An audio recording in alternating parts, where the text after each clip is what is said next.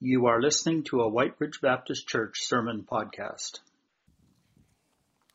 Increasingly in recent years, I have observed that the Lord has helped us as a church when we gather in celebration Sundays, that the theme or the shape of our worship has taken on the shape of the text that we're looking at that morning. And I believe that God is helping us to mature in that. And the worship people are so good at making that happen. And so sometimes we'll get together and the shape of the scripture that we're looking at is very, very outward. And we saw that a few weeks ago when we were at the McGillivray property. It was a joint service. It was focused on missions. And it was a text in Scripture in Colossians 1. It was an out there text. And then sometimes we get together and there's a portion of the Scripture that we're studying, and it's a gaze upward, and we're looking at God in a way that is so intense, and the Scripture and the worship just takes us there, and we're meant to just stand in awe of God, and that's what it's meant to be. And the whole service takes on that nature, that shape. And then there are texts of Scripture and services that are like today. And if you've noticed in some of the language and the music and the praying that's going on, it's the inward look.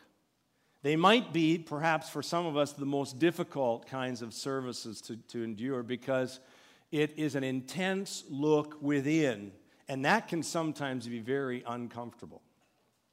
Today, as we look at the Scripture text, we're going to be drawn in, and it's very much today a Sunday of commitment. Not that every Sunday isn't a Sunday of surrender and commitment, but today very much is a surrendering lordship of Jesus Christ in my heart and life kind of Sunday. And it's just like Doug talked about next week, this Commitment Sunday, as we look at these connecting points in this brochure that we've made available, all these different opportunities that are coming in study and in nurture of our faith and fellowship. I wish I didn't have to preach every Sunday morning at 9, because I would be downstairs with that adult elective studying Bonhoeffer's Life Together. I'd be there.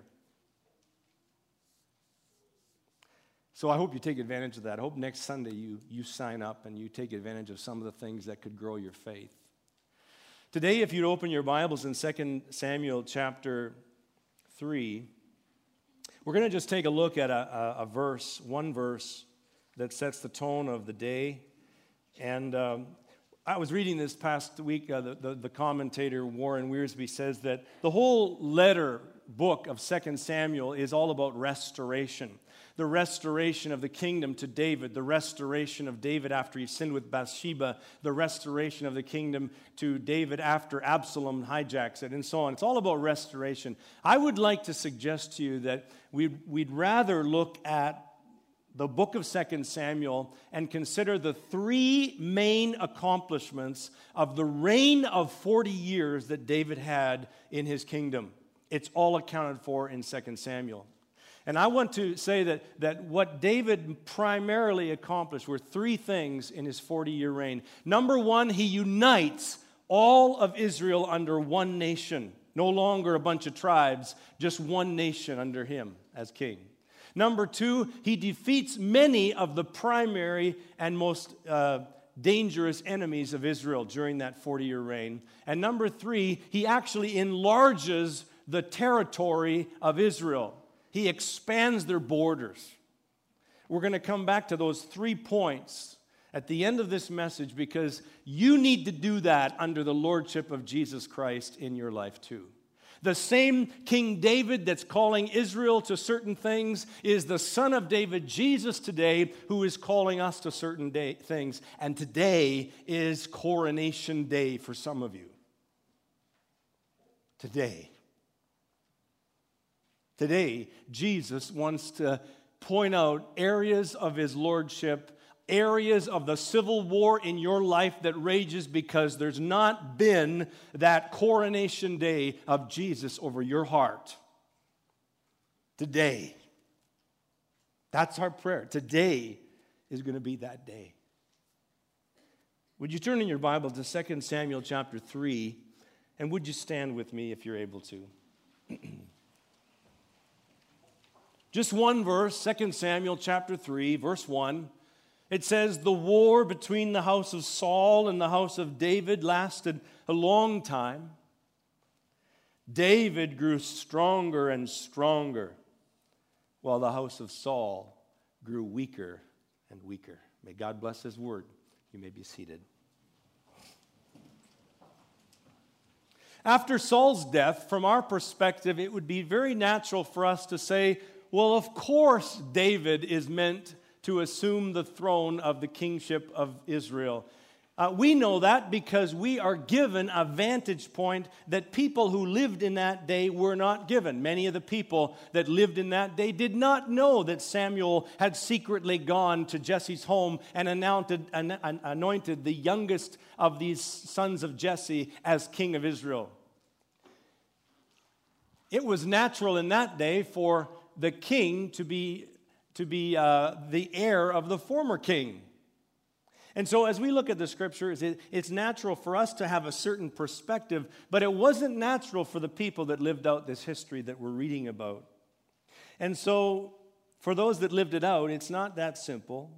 For the last 10 years of Saul's life, he'd become an insecure, jealous, and proud king, obsessed with maintaining his power and killing David, who was a threat to his kingdom.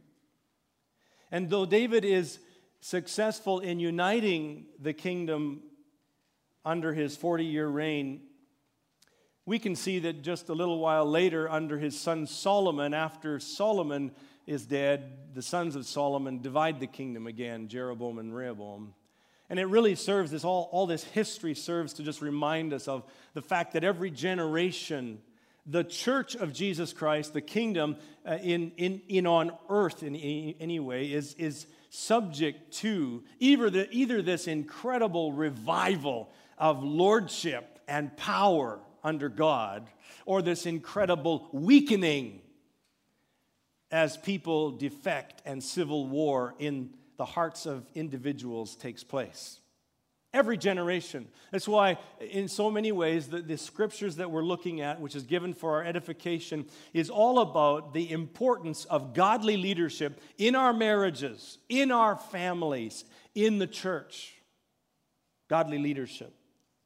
The first thing I'd like to say is that this text that we're looking at in chapter 2 primarily tells us of 3 paths to leadership that are as current today as they were 3,000 years ago when this history was lived out.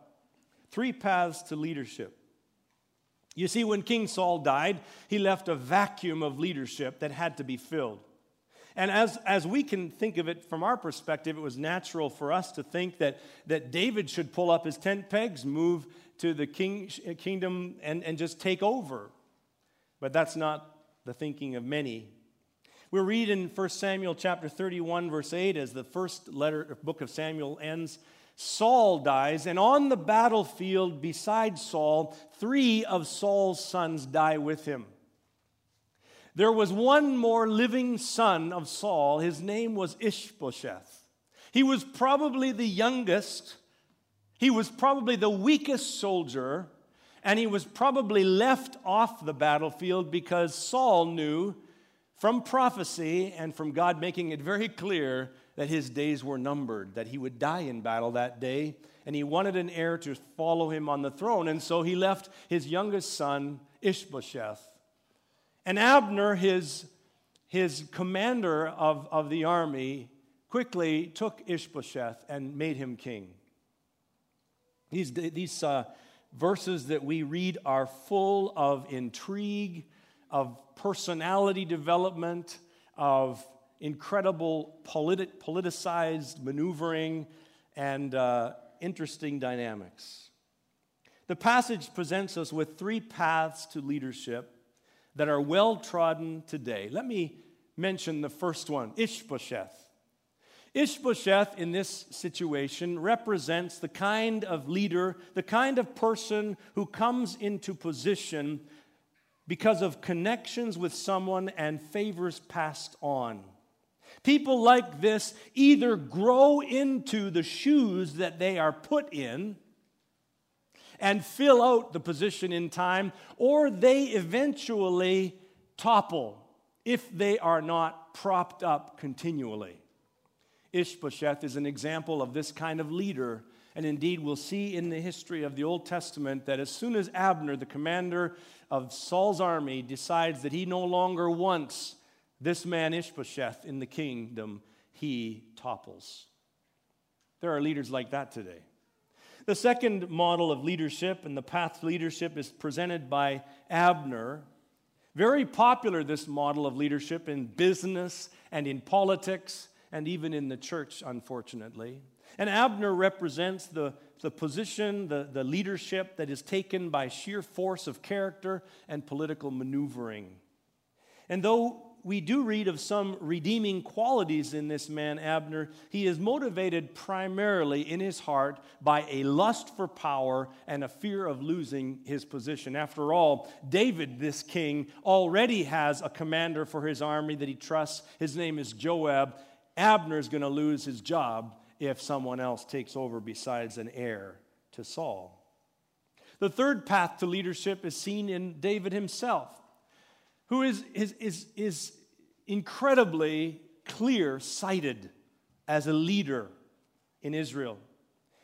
It represents David represents this person who is not depending on family connections. He's not depending on stature or brawn. He is not weak of character or will, and yet he does not use his strengths or his opportunities for self-promotion.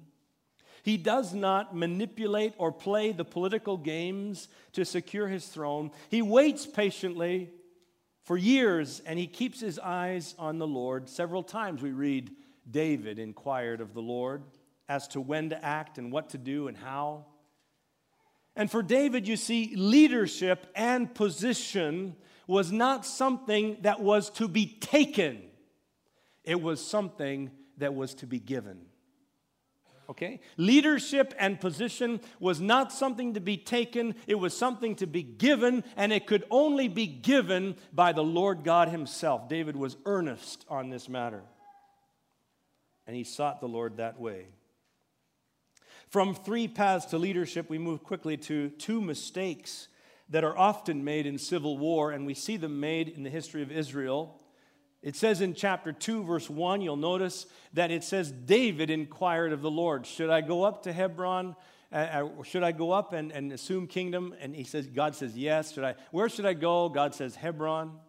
And it says in verse 8 of that same passage, meanwhile, very important word. Meanwhile signifies that at the same time that David is on his face before God in Ziklag saying, should I go back to Israel? Should I assume the kingdom? Saul's dead. Is now the time, God? There's Abner. And what is Abner doing? He takes the young son of Saul, Ishbosheth, and he makes him king. Takes and makes. That's the kind of leader that Abner is. And so we see two kingdoms rivaled, this fractioning out, dividing of Israel that was under Saul now is two kingdoms.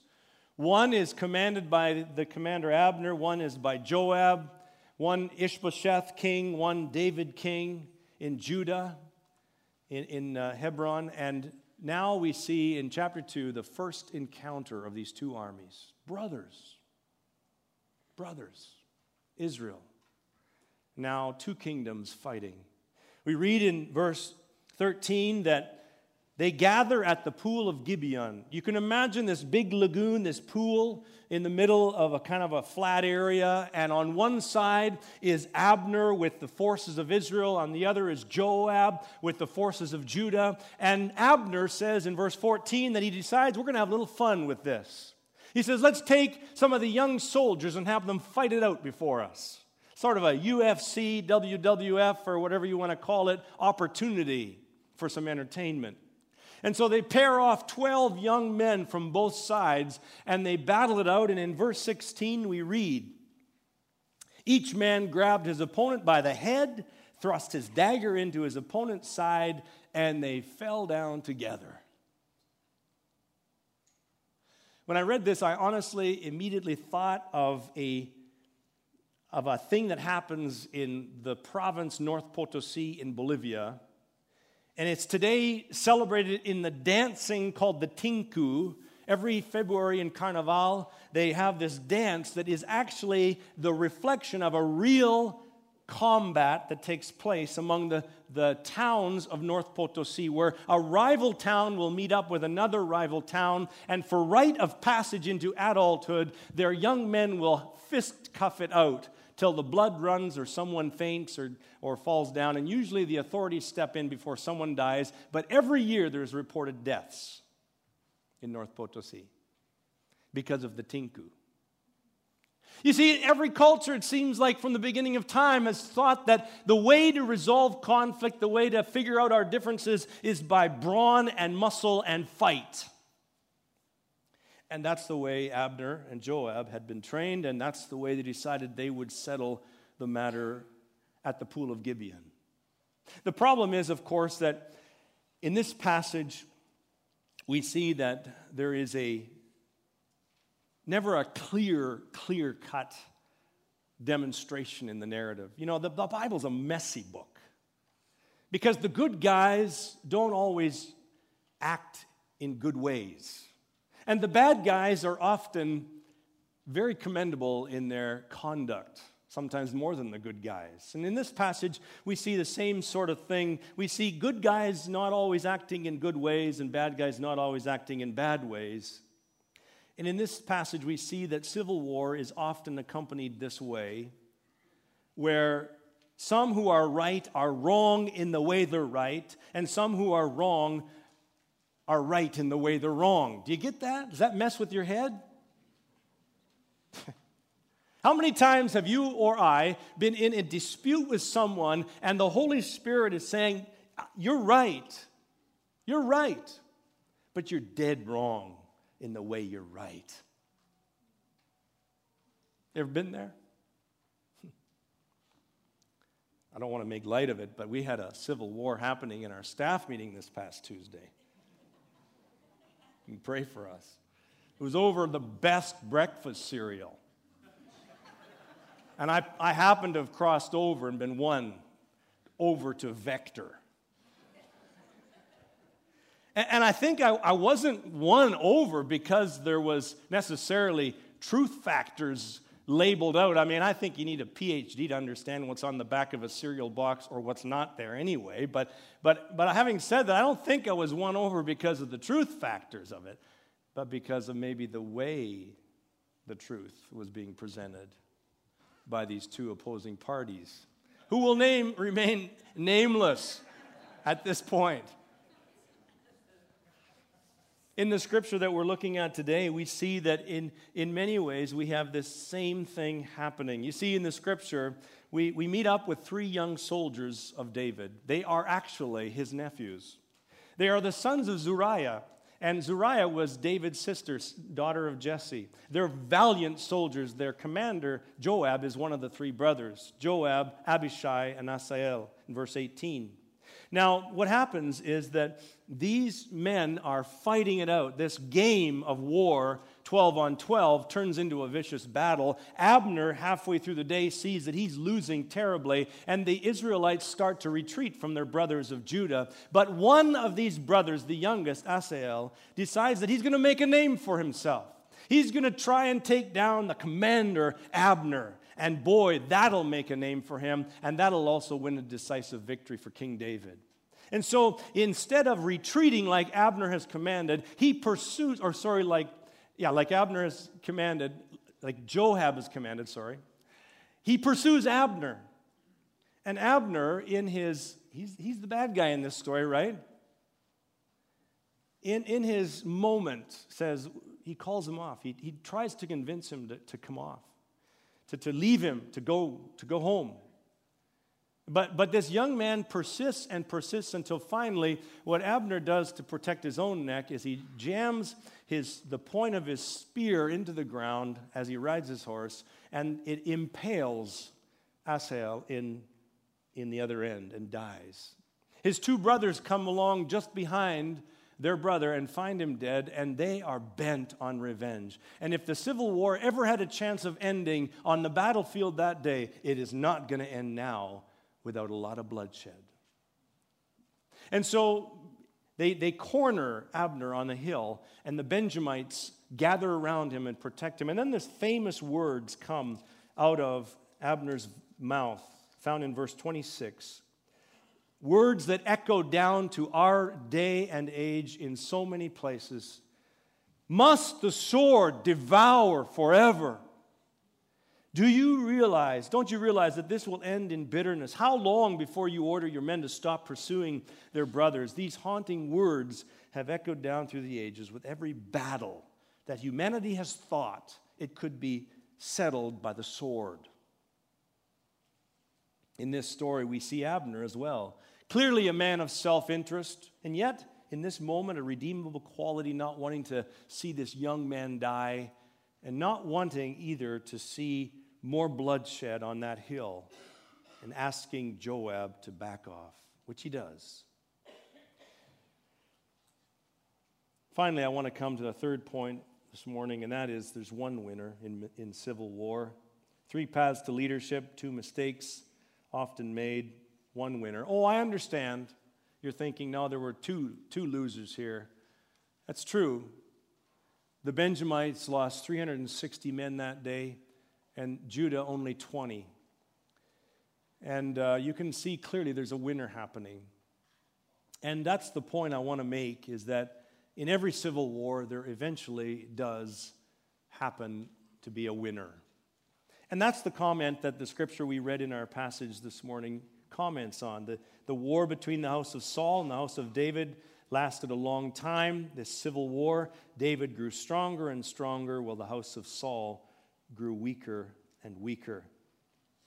This is simply a mid-course commentary on how it was going. Next week we will see, as we open up the next pages of the scriptures, that David did indeed win this civil war, but I want you to know he didn't win it by conventional methods or brawn.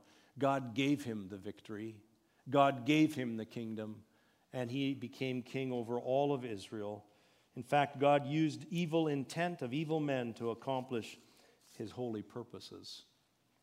But I want to switch gears with you now, and as I said at the beginning, I want to come back to some very primary stuff about the main narrative and the lessons learned in 2 Samuel. And would you go with me there? Because I can't take you unless you're willing to go. Would you go with me to a level that's intensely personal between you and Jesus? I need you to go with me there as we conclude the message. You need to go to that inner place where your heart is a throne and there's room for only one king. Otherwise, your heart and your life is the battleground of a civil war that rages on, and the double-minded man is unstable in all he does.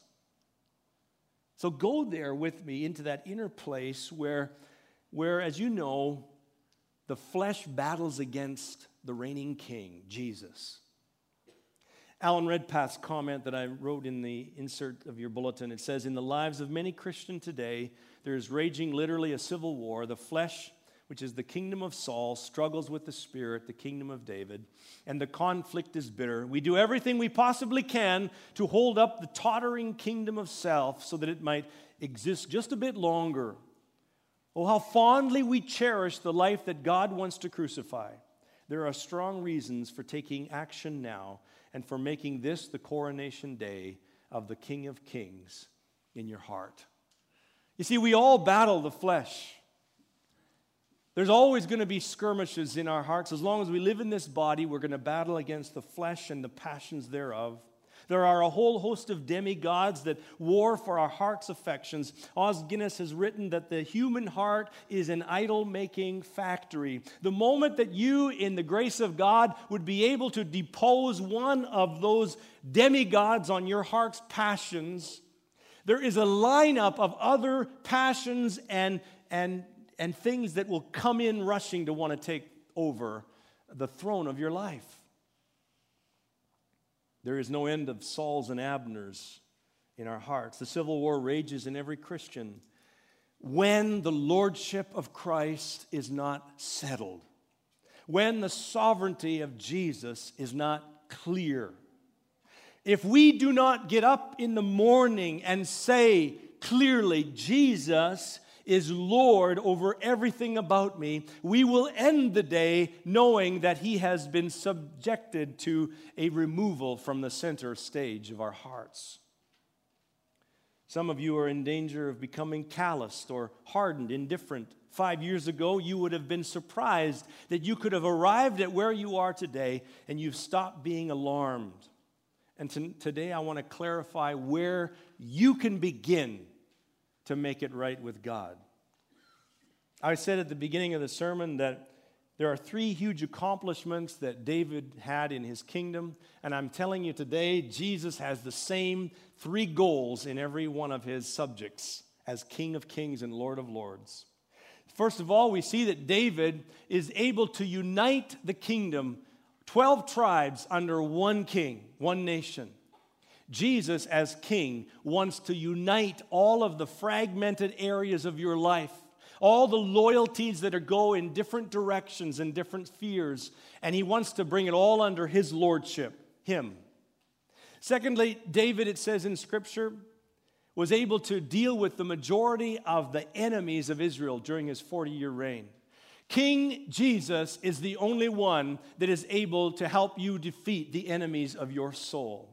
And thirdly, David was able in his reign to extend the borders of Israel so that by the time he is done and he's handing on to Solomon his kingdom, Israel is much bigger than it was before. And Jesus Christ wants to enlarge the influence of your life. Right now, the footprint of influence that your life is on this earth is small. It's small compared to what Jesus Christ can do through you and the power of His Spirit in you if you give Him reign over everything about you. Just incredible what God can do through each one of us if He is Lord of our lives. How do we proceed? Let me make it clear. If Israel would not have allowed David to be king, he could never have united the kingdom. He could never have defeated Israel's enemies for them. And he could never have enlarged their territory. And friends, the place that you and I begin, regardless of where you are in the civil strife that rages in your heart, I don't care what kind of screw-up you are. I don't care what kind of messed up person you are. If you're duplicit or complicit, if you've got warring, raging passions that still act out in your life, I don't care how far you look away from being a Christian. The first step for you on the way back is just settling Jesus Christ as Lord of your life, center. You think sometimes that you can't be doing that. You can't present yourself to God because you're still too messed up. You got to clean it up before. You know, Israel didn't get rid of all their enemies before David became king. Israel didn't enlarge their influence and borders before David became king. Israel was not united under one nation until David was king of all. And you will not have victory in your Christian life. You will not gain territory in your life. You will not win against the battles of the flesh until Jesus Christ is Lord of your life. You just need to bring your life to Christ. And so as we prepare to worship in song this day, the prayer of our morning is for Jesus Christ to have a coronation day in each heart here today. You know, there's pastors here, there's deacons, there's people that are spiritual friends, there's people that are prayer warriors. And you know what? We're going to sing a song right now. And I don't know what it is on the heart of God to do, but I'm going to ask you to come forward and just sit or stand at the front. And when you come, someone's going to come and just pray over you. We don't need to know the details of what your prayer is. It might be a prayer of confession that you're offering to the Lord. It might be a rededication of your heart to Christ. I don't know what it is. But you know what? I think that there's something important some days about that commitment of getting up, coming forward, and just saying, God, I just need to recommit. And so we're gonna have a time of prayer as we sing. And some of us will be praying over others at the front. And let God have the way that he wants to conclude this service. Let God be God in every heart this day. God bless you.